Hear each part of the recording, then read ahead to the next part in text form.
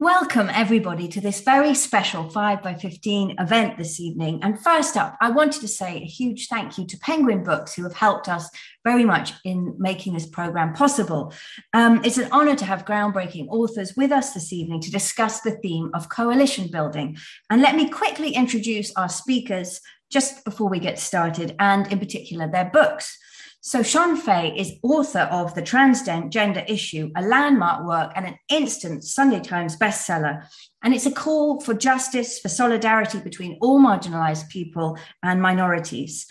And also joining us this evening, we have Emma Dabiri, an author and academic and broadcaster. Her essay, What White People Can Do Next, From Allyship to Coalition, came out this year and draws on years of research and personal experience to challenge and create meaningful, lasting change about how we talk about racial injustice.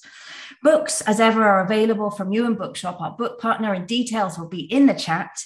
And our chair this evening is Ellie Mae O'Hagan, the director of Class, and she's been a writer and broadcaster for 10 years. So please don't forget to put your questions in the Q&A box. And I know Ellie will try to come to as many as she can towards the end of this session. But for now, I will hand over to Ellie and say a warm welcome. Thank you all so much for being with us, and over to you. Thanks, Daisy, and welcome everybody. It's rare for me to jump at the chance to do an event. I'm usually quite bad at replying to emails, but I replied to the invitation to this one within 10 seconds because there are only 3 books that I think I've read in the last 10 years that have really had a profound impact on my politics, to the point where I feel like I crystallized my thoughts or changed my mind completely. And the authors of 2 of them are on this panel. So it's an absolute pleasure to be presenting this event with 2 women who I really, really admire and respect and have learned a lot from. So I will introduce them to you. So Shon Faye is an author, a broadcaster. She's a Sunday Times bestselling author. And she was recently commemorated, is that the word? Or is that only when people die? Celebrated at Trinity College in Dublin for her outstanding contribution to public discourse. And Emma Dabiri is, one of her documentaries, sorry, let me start again, I got ahead of myself. She's an author and broadcaster also, and one of her documentaries recently won a Silver Lion at Cannes Film Festival, if you can believe it. She's also a Sunday Times and an Irish Times bestseller. Welcome, both of you. So this is an event about coalition building, and I'm especially pleased to be chairing this event because the organization that I run, Class, is doing a very long, year-long project about how we build a coalition to sort of fundamentally change the political landscape of this culture and this country. And it's called the Race Class Narrative Project, and it's based on a project that was done in the US to great success. And what the Race Class Narrative Project has found is that this government is using race and wokeness and culture wars in order to divide the working class from one another, to convince the working class that their enemy is their neighbor who might be a person of color, or someone who moved here from another country, or, you know, in the case of this country, someone who is trans. And I'm sure that we'll talk about that in the sort of coming discussion. So it's really relevant to what I'm working on, so I'm really pleased to be here. And before I ask my first question, because what I'm going to do is just going to start a conversation by asking Shon and Emma to give me their thoughts on some things. It would be remiss of me if I didn't shout out to the rally happening at Parliament at the moment about the Health and Social Care Bill, because a massive coalition, because it's something that we all care about, can be built around healthcare, because our health is important, everyone's health is important, and 95% of us can't afford private healthcare. The Health and Social Care Bill is a huge leap forward in the decade-long process of privatizing the NHS. It will break the NHS into 42 parts, and each part will be run by a board where private companies will be allowed to sit on, and the number of people from local authorities who are allowed to sit on those boards is limited, but the number of people from private healthcare companies who are allowed to sit on those boards is unlimited. And that means that they will have a say over who gets care and how much is spent. And this will also increase the already worrying process of American healthcare companies buying out our GP surgeries. So please go to yournhsneedsyou.com and you will see a series of actions you can take to oppose this bill. So I'll leave it there.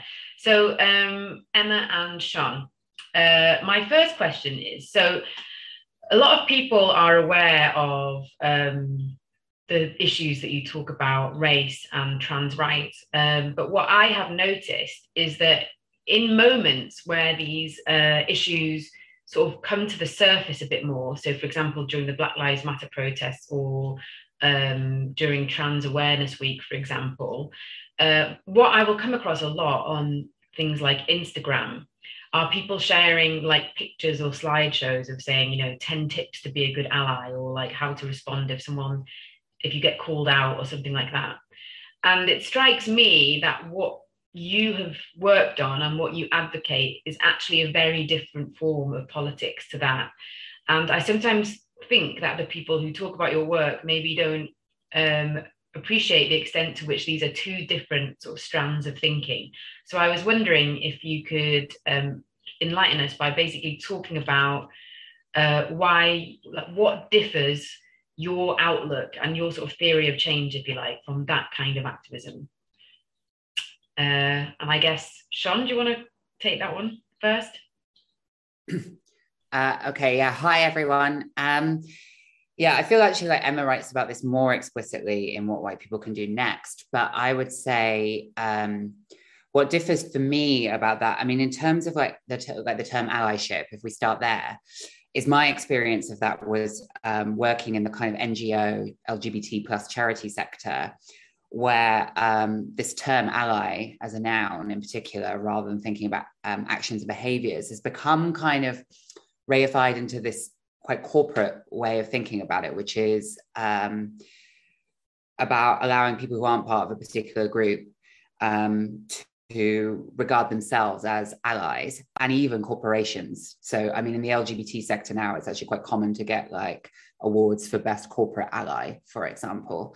And so that's kind of the heart of the problem, like a corporation, as the idea that a corporation can be your ally, a sort of like, a thing that only really exists to make money for its shareholder is now your ally. And really, I guess, the issue there is that I think there are actions in allegiance, and obviously that is what the word was intended to express. But for me, it now kind of means somewhat of a patronizing condescension of the idea that people from a position of power can come down and kind of essentially act in a kind of savior role for a particular minority group. In the case of what I write about trans people, and I don't know, there can be, I think some people use the word ally. I don't mean to criticize anyone that uses that term about themselves, if that's particularly the language that they've been introduced to trying to support or stand with trans people in particular. But I think there is a way that it can be marketed and sold as quite a self-regarding title, that you can sort of self-designate yourself as an ally. It comes from a place of benevolence. It means you're a good person. Everyone feels lovely. And then obviously outside of the corporate sphere, where you talked about the Instagram infographics, I see that as an extension out of this kind of corporate diversity and inclusion model, which has really pushed the idea of being trained in being the ally. It's sort of like a self-improvement narrative. Is that obviously, as so many things on Instagram, is that that's still kind of selling this to us now in our private sphere, which is, oh, I'm a white person, Black Lives Matter is resurging across the world as it was last summer, and I don't know what to say or what to do. So there's a sort of sense of, I don't know, like this industriousness of producing infographics and sharing infographics to make you feel like you participate in this kind of positive feeling of being an ally. And I feel like I've spoken enough, but where my politics differs from that is really, it's about the condescension aspect, particularly with trans people, we're such a small group that kind of fair weather dependence really grates on me on a personal level. The idea that I'm constantly sat around waiting for people to come and help me, like gay men to come and help me, or like, you know, cisgender women, cisgender feminists to come and help me. And for me, it's more about looking at the kind of macro level. Is actually, there's lots going on beyond transphobia in society. And as you mentioned just there, about healthcare, about bodily autonomy, about these big questions of the state and the state's role to intrude in our lives. There's lots of things that are affecting other people. And I'm more about thinking about joined up thinking in terms of resisting that than I am about being aided. And I'll leave that there to let Emma speak. Emma? Yeah, thank you. Like I would echo so strongly, you know, so much of what Sean has just said. And wow, that's so unusual on a panel. We need to do more panels together.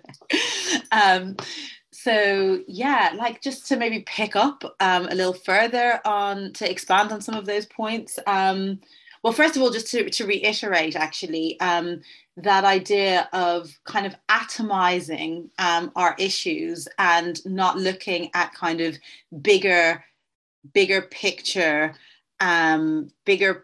problems that we have, that we should be, you know, kind of focused on working in solidarity towards overcoming, rather than these kind of like more micro and atomized approaches. I would totally I think that's so important, and I think my work tries to connect the dots between different struggles that seem to be kind of presented as, or just not even spoken about in the same kind of, within the same discourses, even though they are intimately interconnected.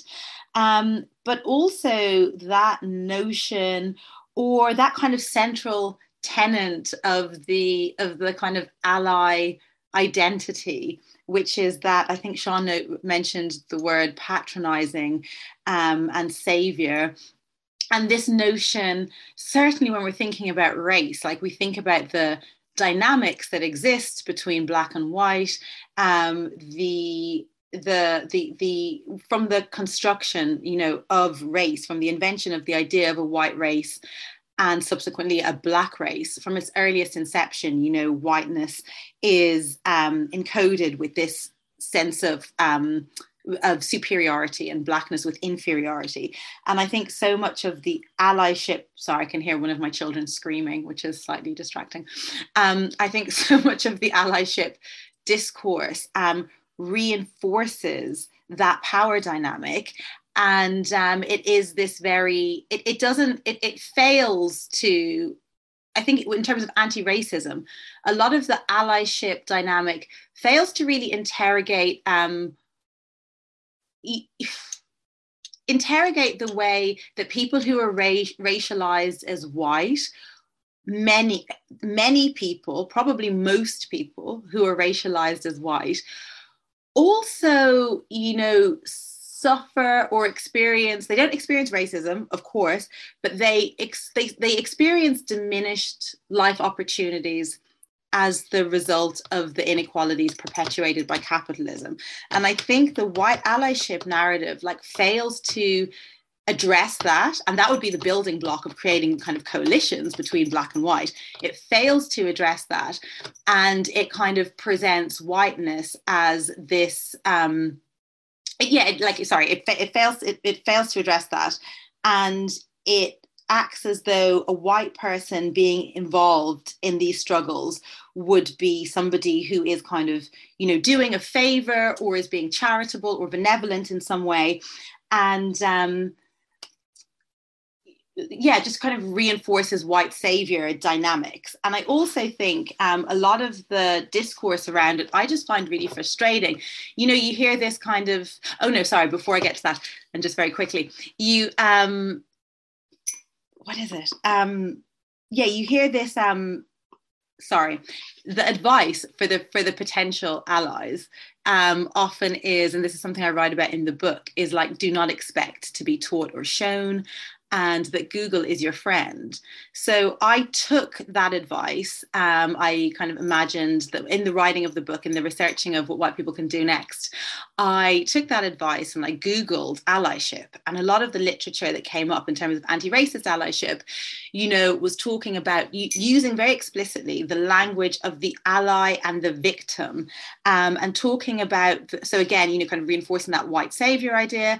And then also something I saw referred to that I reference in the book is this idea that the allies' needs are always secondary. So it's this notion of sacrifice and, kind of self-flagellation in a way. And I'm like, who is that appealing to? What kind of personality is that appealing to? And I was like, that's some people that would be aroused by that would be people that have kind of white savior type tendencies. So I just think the way it frames everything is, the framing is distorted. The framing is wrong for me. That was more rambling than I had intended. The screaming was distracting.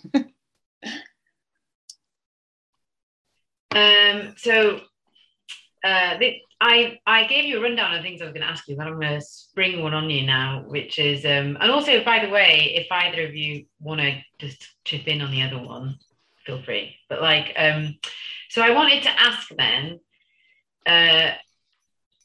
in that case, given the criticisms that you both have made of allyship, how do we move past racism and misogyny and transphobia being a series of interpersonal relations and start seeing it as something more structural? Sean, I guess. Yeah, you have sprung that. I'm like, because that's a big question. I mean, I think where I look, in the research for the book, the history is full of examples of that. So as someone that's a history nerd, I think it's interesting to look at former political coalitions and where they worked. And I think, effective political coalitions, particularly between oppressed groups, marginalized groups, or minority groups, I think it's really key that this isn't like Emma said, the kind of savior victim dynamic. Often these things are really, really difficult forms of coalition where these people are come from quite a different place and there isn't going to be completely mutual understanding. I think you have to kind of lose that idea. And I think that kind of social media, Twitter idea, that makes people freeze as well, because obviously some people get very invested in this ally narrative, but other people feel completely alienated by it. That the fact that they're so afraid, I know this with trans stuff, right? People are so afraid of saying something wrong that they actually don't do anything. And there has to be space for a pragmatism that is you can't really understand my interior experience and you can't understand what it's like to exist in this society and this body. But also you don't really have to. You have to just understand the material needs that I have, that you probably have, particularly if we're both, even for different reasons, having them. So I don't know if you want a historical example or if it I could provide one. Well, I was going to come to that next, but we could just combine the two together, and you can go for it. Yeah, well, for example, here's a really classic example is that is between gay liberation campaigners, which included trans people in the US at the start of the gay liberation movement. Obviously, the Black Panther Party, Huey Newton, gave a speech basically saying that, the Gay Liberation Front and the Women's Liberation Movement should be allies of the Black Liberation Movement. It's quite and he gives a speech in 1970 where he says, we should be careful about using those terms that might turn our friends off. The terms faggot and punk should be deleted from our vocabulary. And especially we should not attach names normally designed for homosexuals to men who are enemies of the people, such as Nixon. Homosexuals are not enemies of the people. And I think, imagine someone tweeting that. But the point I think there is, if you, even the tone, the language, right, is that he's speaking perhaps to an audience of people who perhaps were using homophobic terms and you wouldn't be saying it if they weren't.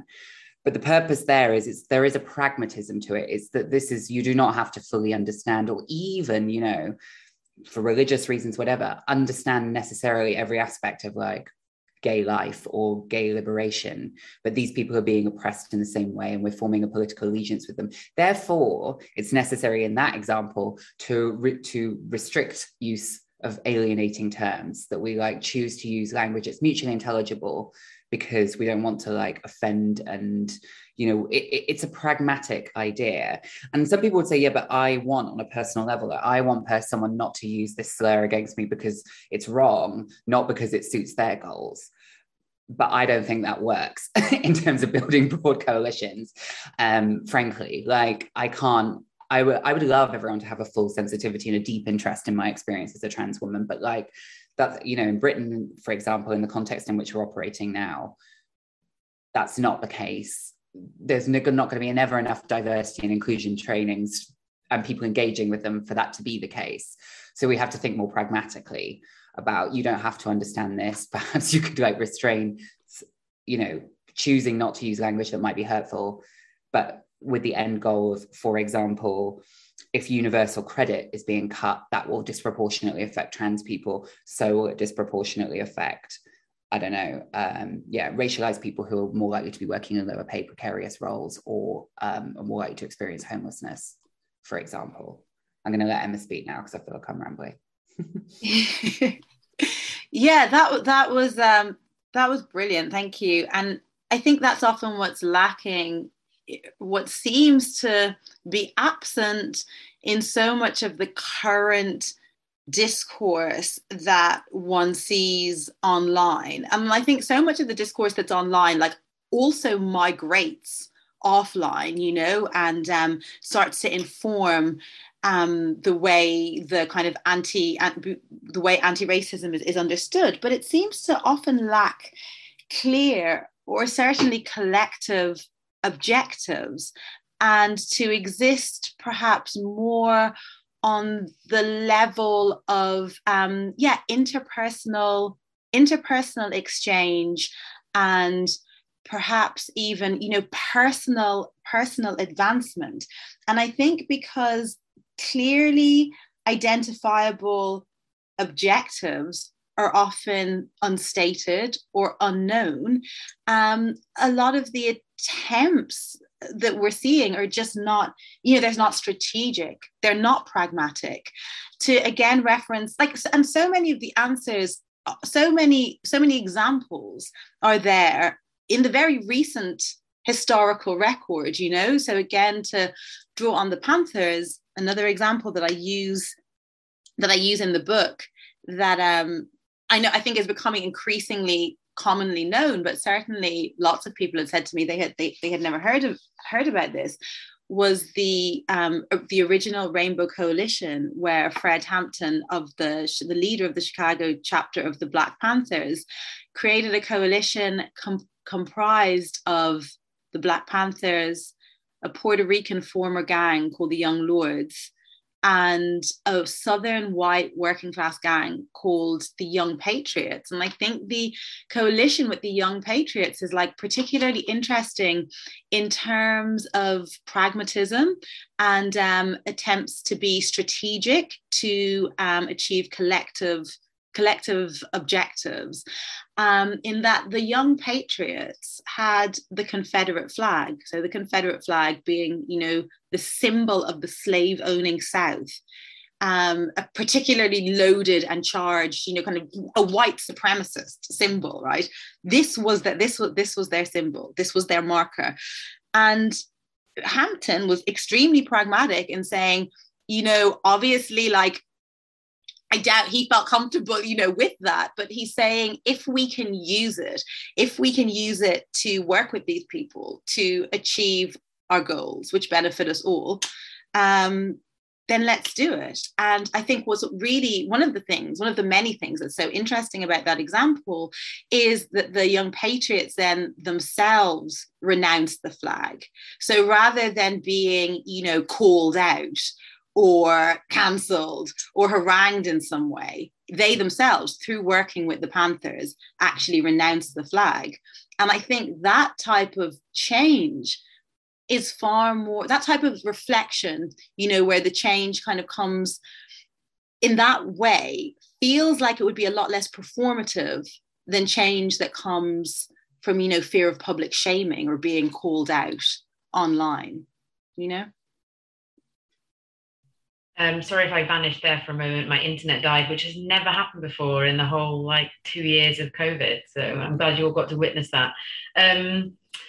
So I guess I was wondering, and we're also just want to say that we're halfway through. So please do remember to stick your questions in the chat. And I might actually come to them a bit early because we already have some and they're really good. I was wondering then, you've both written books within a year of one another, right? That advocate for coalition building. And I was wondering what inspired you to write those books? And was it anything to do with the moment that we're in? And maybe I feel a bit bad going to Emma first because you just spoke, but I also feel bad going to Sian first all the time because she has to think on her feet a bit more. So maybe Emma this time, if that's okay. Let's mix it up, yeah. In the spirit of fairness. So mine was unequivocally very, very much born of the moment. I had never felt particularly inclined to write about allyship, to talk about allyship in any expanded way. I'd been asked actually many times, but I really didn't feel it was where my energy was best served, being focused in that space.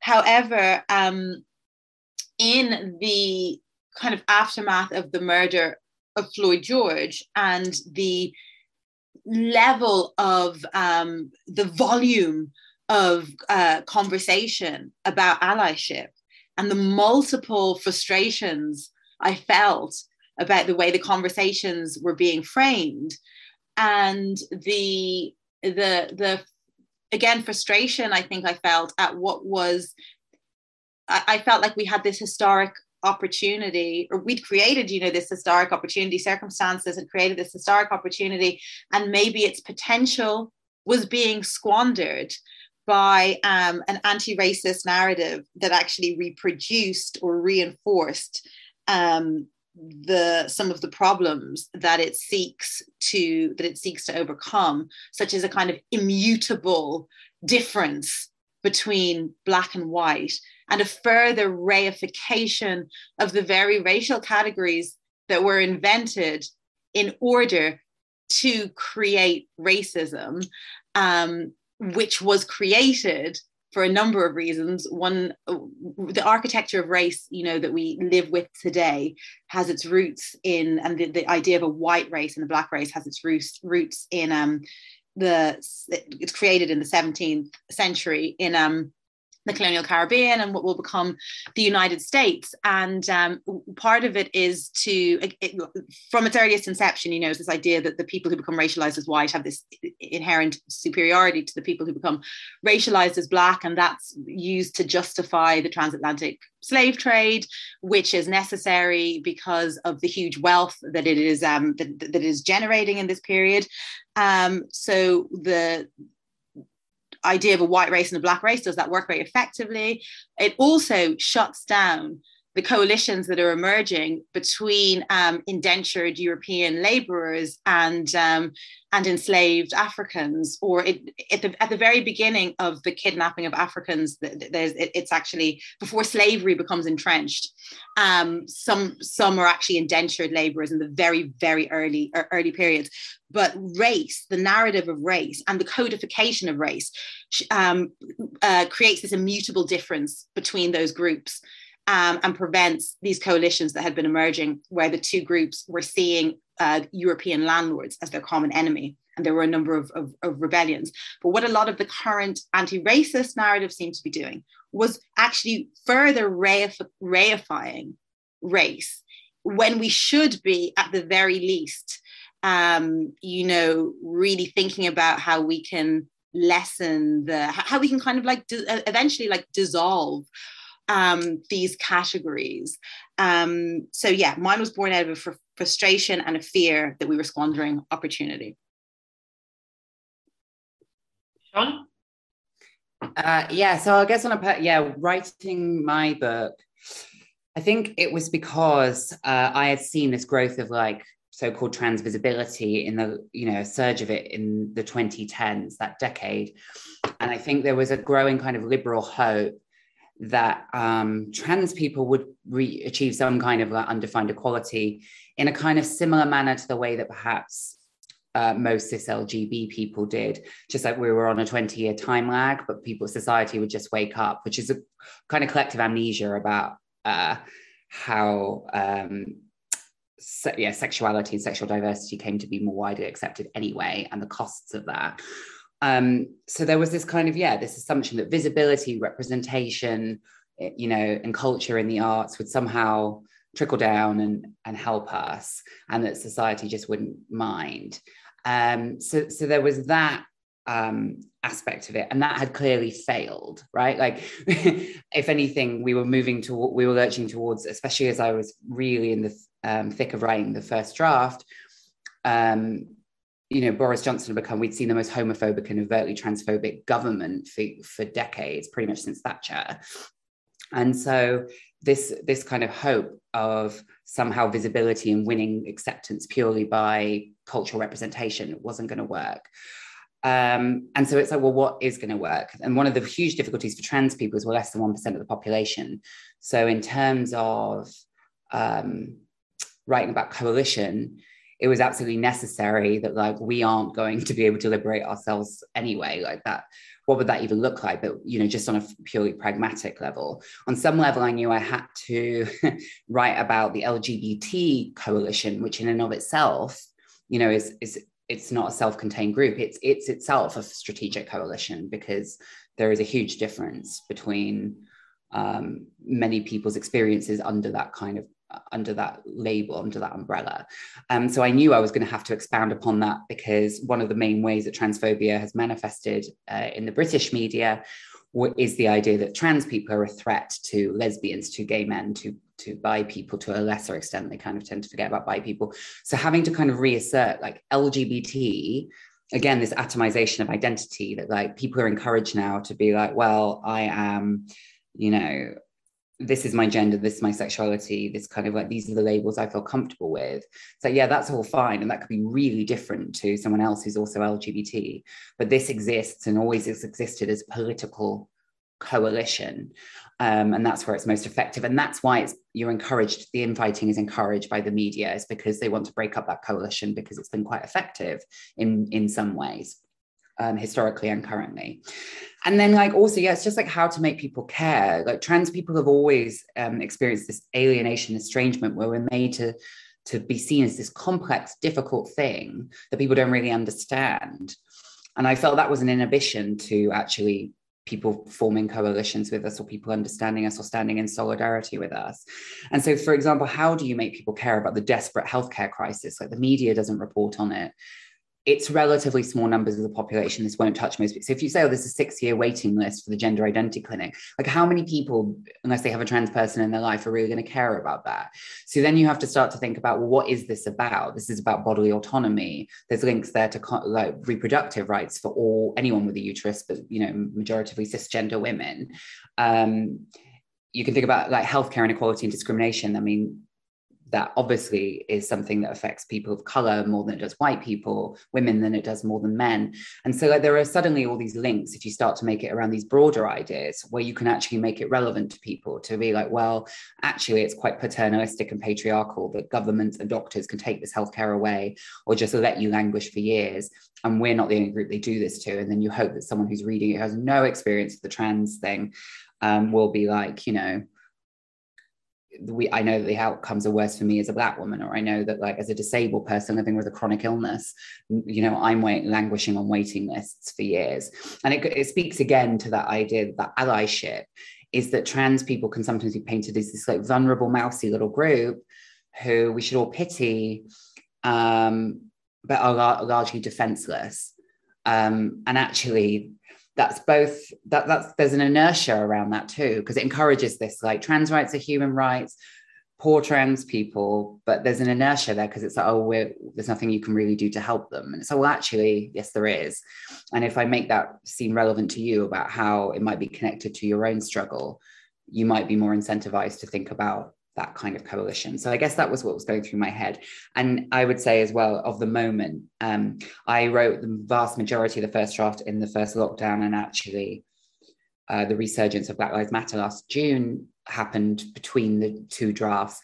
And that combined with the pandemic starting as I was writing it too, which we forget how apocalyptic the first lockdown really felt. I think that kind of furthered me on, because there was a more of a tepid liberal apologia I could have written and was probably flirting with in the back of my mind. But when that like is all happening in the world, you just like, it kind of just felt like a reinforcement that now is not the time, when people are challenging things like carceral justice. Then it's not the time to be kind of squeamish. And I'm glad I didn't, because the climate crisis is a disaster. So now is not really the time for kind of squeamish, slightly assimilationist arguments, I think. Well, as you've both been talking, I've gone drunk with power as chair, and I've decided to throw out the schedule and go straight to questions, because they're really good.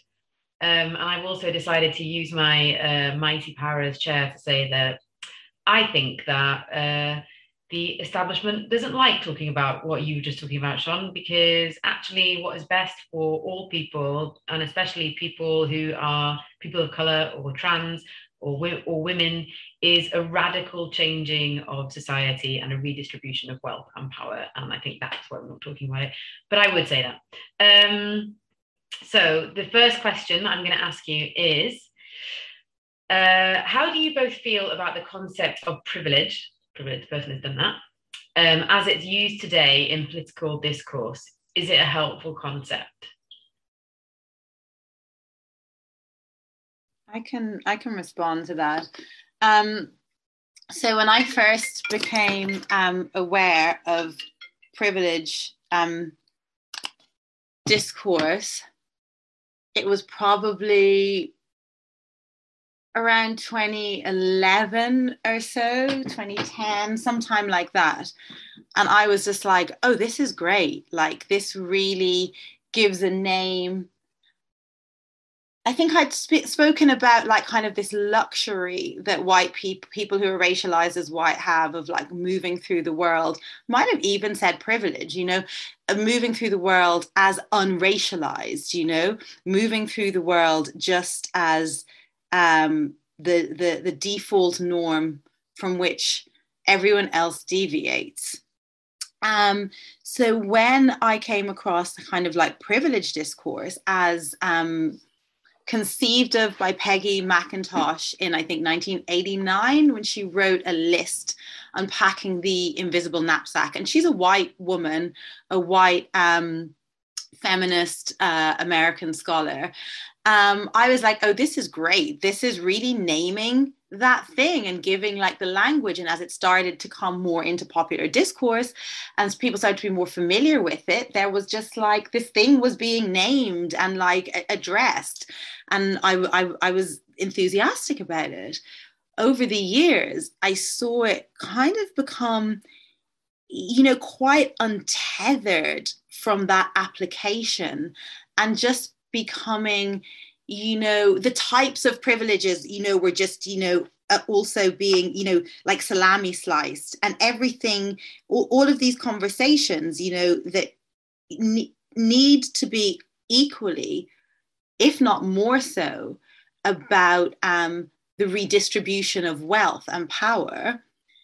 That aspect was being, you know, kind of overlooked. And so much of the discourse was just being grounded, particularly, you know, online.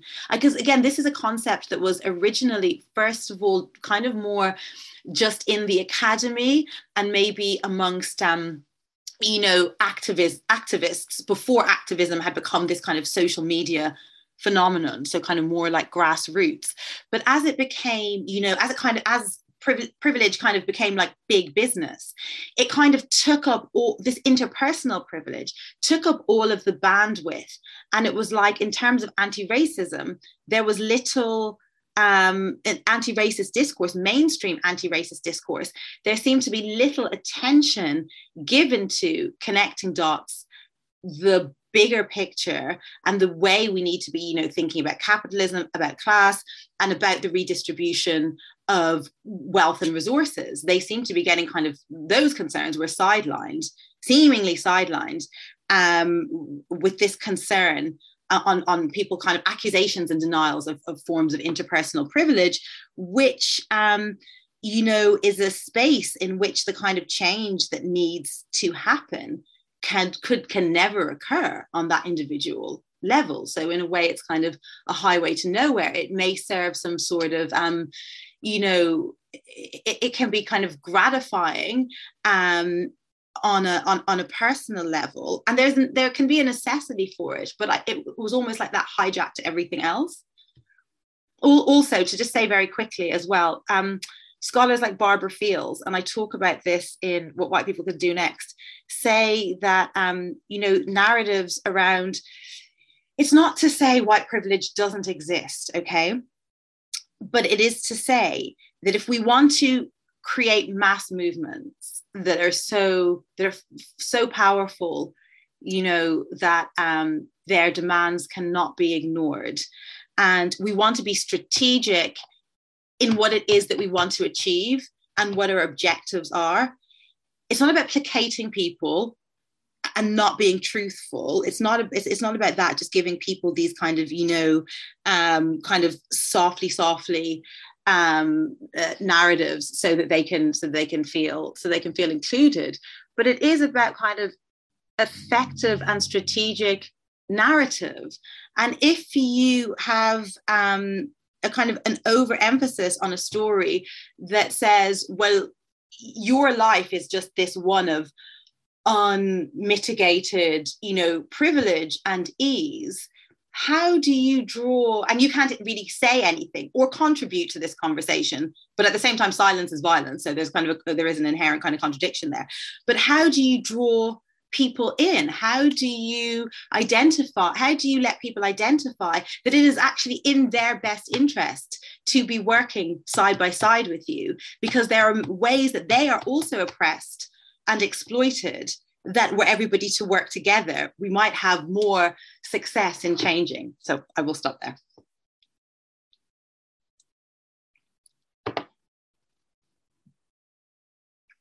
Sean, do you want to add anything? I would echo a lot of that. I think in the context of gender, there's real sticking points there. Privilege is a difficult thing to talk about with gender, because I realize that this is like one of the huge sticking points, for example, for certainly gender critical feminists, or particularly actual radical feminists, I think from the 70s, and their issues with some trans discourse as it was being presented, certainly when I was first becoming aware of it, sort of maybe 5 to 10 years ago, was this idea of cis privilege.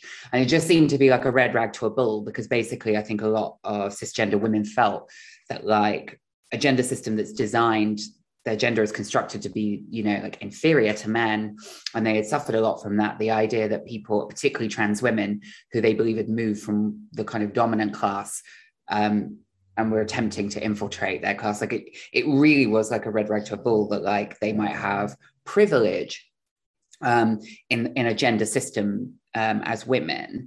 And so I think I was trying to think creatively around that, because it just seemed to be an issue. But also, I think the other thing to say is that, for trans women too, is that obviously some schools of feminist thought have this idea of an indelible male privilege, which is used against trans women, that we retain this kind of mystical indelible male privilege, regardless of how our social position might change, or indeed how we might have been socialized as gender non-conforming even before transition.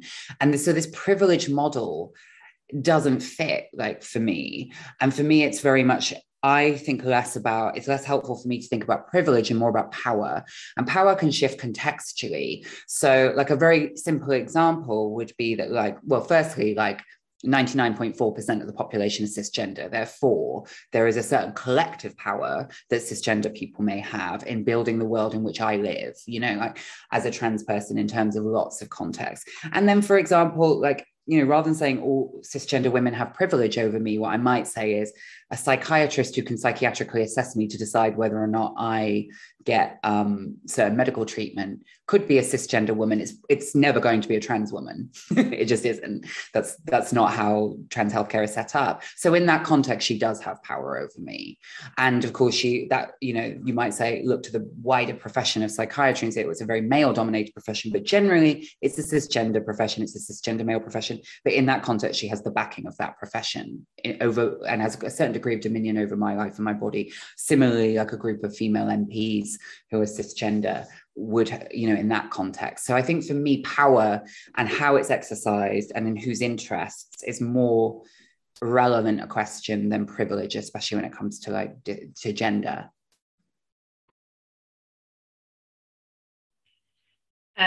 We have a question which I feel like is quite relevant to the current moment. Let me see if I can find it. I just lost it. Who the hell really cares what celebrities think? Do we all care too much about what individual celebrities think when it's the structural things that are the problem? So I guess I'll rephrase that as in what role, if any, do celebrities have in this, and are they a distraction or overshadowing the sort of core work that needs to be done? I can start with that if we're doing that flip. So yeah, I certainly think they can. I think the sort of disproportionate focus on them again is symptomatic of this social media, Twitter commentary where it's day by day, and certainly I find it frustrating. For example, let me talk on the trans side as a discourse I'm part of, and then I'll give another example. But for example, the disproportionate focus on the author of Harry Potter, right? That I find the fact that seeing signs at protests about that person, about her or about her work or whatever, it's but she's not, she may have views that are objectionable to people who are interested in trans rights, but really it's frustrating when the conversation locks on that. And I found when I've been doing publicity around this book, especially the more mainstream, I go out of kind of more left-wing media, people want to ask me about her, and that's a self-fulfilling narrative. And it's well, I'm here to talk about, the healthcare inequality, the fact that it's 3 to 6 years waiting lists on the NHS with no chance of that being brought down. And I think that is partly because of celebrity culture. And then I was going to give an example. I think when I was perhaps, at the same time, I do think that celebrities can be useful examples, probably a lot of my understanding of how racialized misogyny works against women of color, and particularly Black women, perhaps was people tweeting about Beyonce circa 2014. Do you know what I mean? I think I'm sure it's fine as an entry level thing, and it's a lens to view these things. But it's interesting with celebrities when we focus on them so much is that they also have a class position, and it typically is an extremely actually privileged, wealthy one. So any kind of examples that they might be being used to demonstrate, as an example of a phenomena like racism or transphobia or whatever, to me, it's always going to be limited because it's going to limit itself to the identity and not to the person's class position, which when we're talking about celebrities is automatically going to be better than most of ours, if that makes sense. So yeah, basically to round that off, I think there is a disproportionate focus on them, both as examples, teachable examples, and also as, focuses of outrage. Yeah, and I think it's also because we have this obsession with platforms, and so many of these conversations are happening via, platform capitalism on these sites. And so the bigger your platform and the more followers you have, which obviously celebrities are going to have a distinct kind of advantage with, that equates to some form of worth or expertise. So what they have to say about topics that they might actually have quite limited understanding of is given this very elevated importance because of their platform. And then also sometimes the idea that people are, only engaged in these conversations because now, or not only, but perhaps, partially motivated to engage in these conversations at this moment in a cynical way because it's seen as a way of building one's platform and perhaps entering the sphere of celebrity oneself. I think the whole question around celebrities is very pertinent and interesting. Thank you. I actually know somebody whose mum is a sort of kind of home counties kind of type, not political at all, who's become very, very enthusiastic about Black Lives Matter because she loves Formula One, and Lewis Hamilton talks about Black Lives Matter. She has T-shirts now about Black Lives Matter. Is she an anti-racist influence in it? No. She's just my friend's mum. Okay. This is a good one. How much should we be careful not to use shorthand terms when trying to build coalitions with others? I think what this person means is sort of activist jargon, maybe.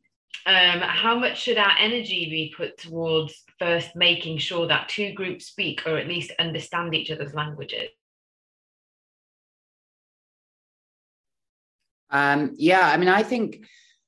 Certainly to a degree, I think, it depends where, I think code switching is part of campaigning and activism anyway. I think you have to meet people where they're at.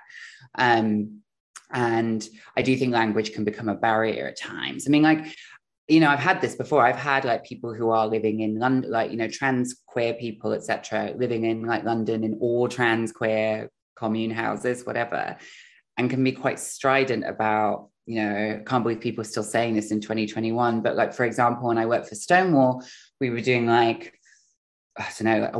trans training for GPs, receptionists. And, at this point you were having to tell people the very basics of this is kind of a transphobic thing to say because they had no clue.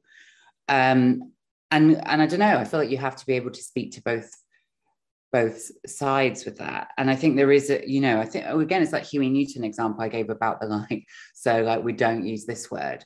It's that the ideal is it's not that you have to not every person is going to need to have a fully theorized intellectual understanding of for example, why you say assigned male at birth instead of born male.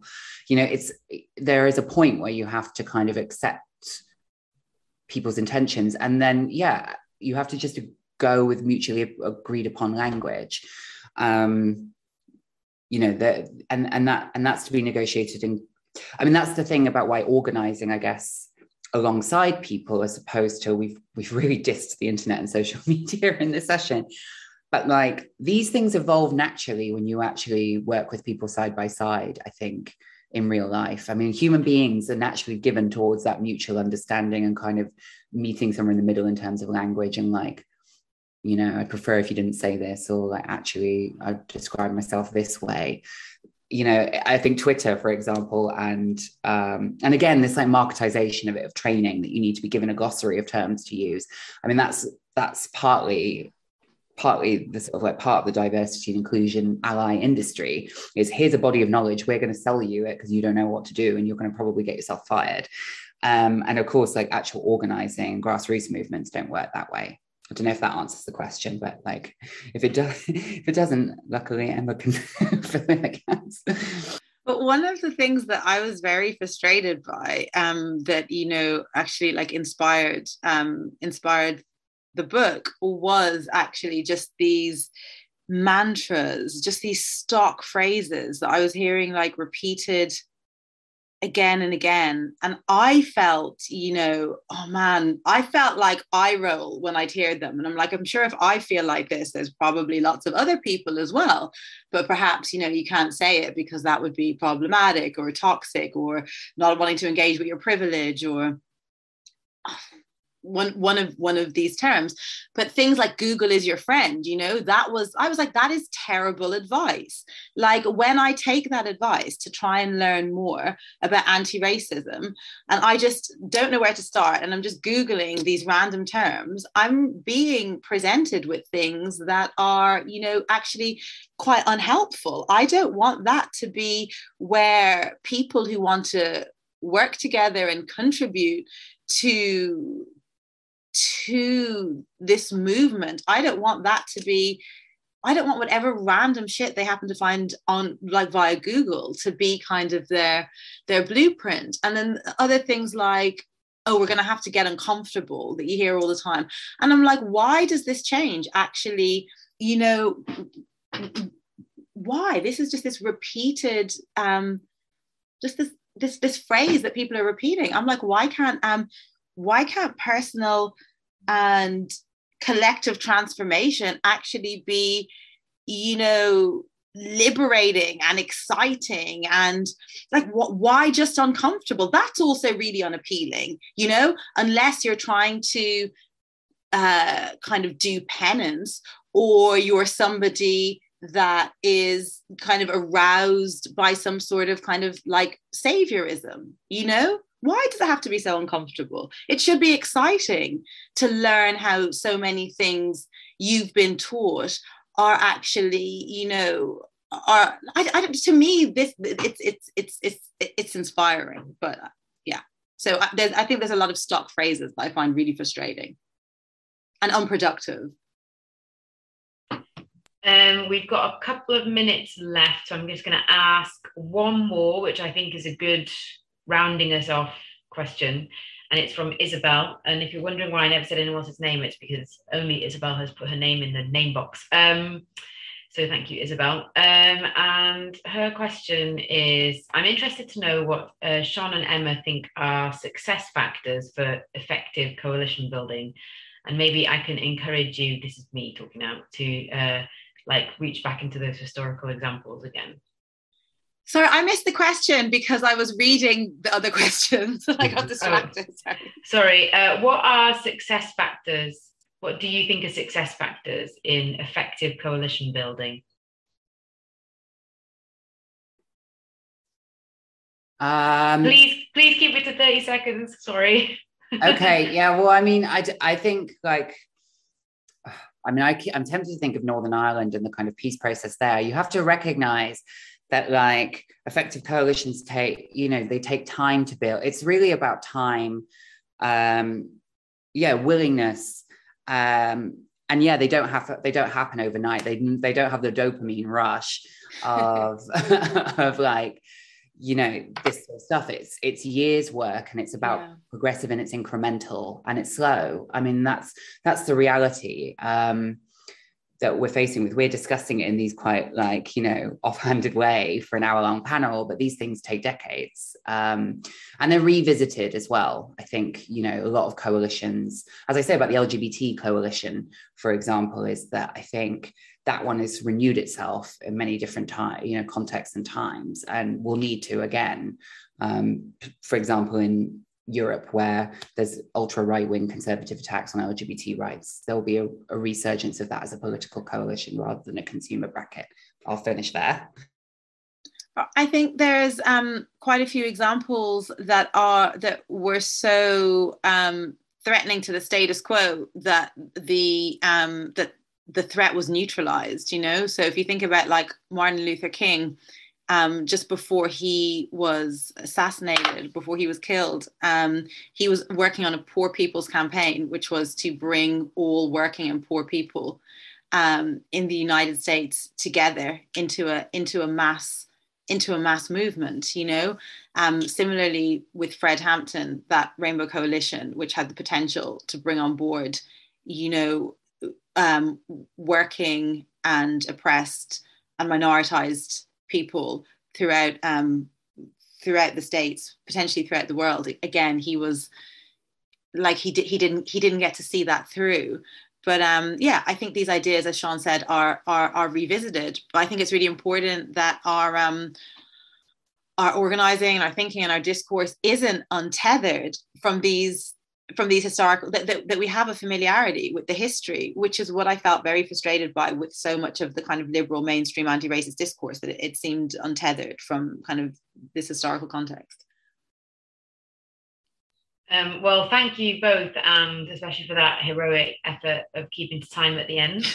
That hour flew by, and I'm really sorry that we didn't get to ask all of your questions, because they were all really, really good. Some of them were so challenging that I didn't put them to the panel, because I thought, oh God, I'm not sure, that's really hard. But that just shows how rigorous all of your thoughts were. So thank you so much. And I guess I'm handing back over to Daisy now. Thanks so much to Sean and Emma. I'm sure that Daisy will remind you about where to buy the books, which you should. I've read them both. I read them both in one sitting, actually, and they're great. Ellie, thank you so much. What a fantastic interview, and what a hopeful and engaging discussion. So yes, please buy the books, The Transgender Issue by Sean Fay and What White People Can Do Next by Emma Dabiri are both out now. And I know that Newham Books would be delighted to help, and the details are in the chat. We will share them again tomorrow as well, along with a recording of the session. We need news stories to unite disparate areas and different groups. And I think these two authors are really paving the way. And it's been such an honor to hear from you both, all three of you this evening. So thank you very, very much. But now that's all we've got time for. So for this evening, good night and thank you.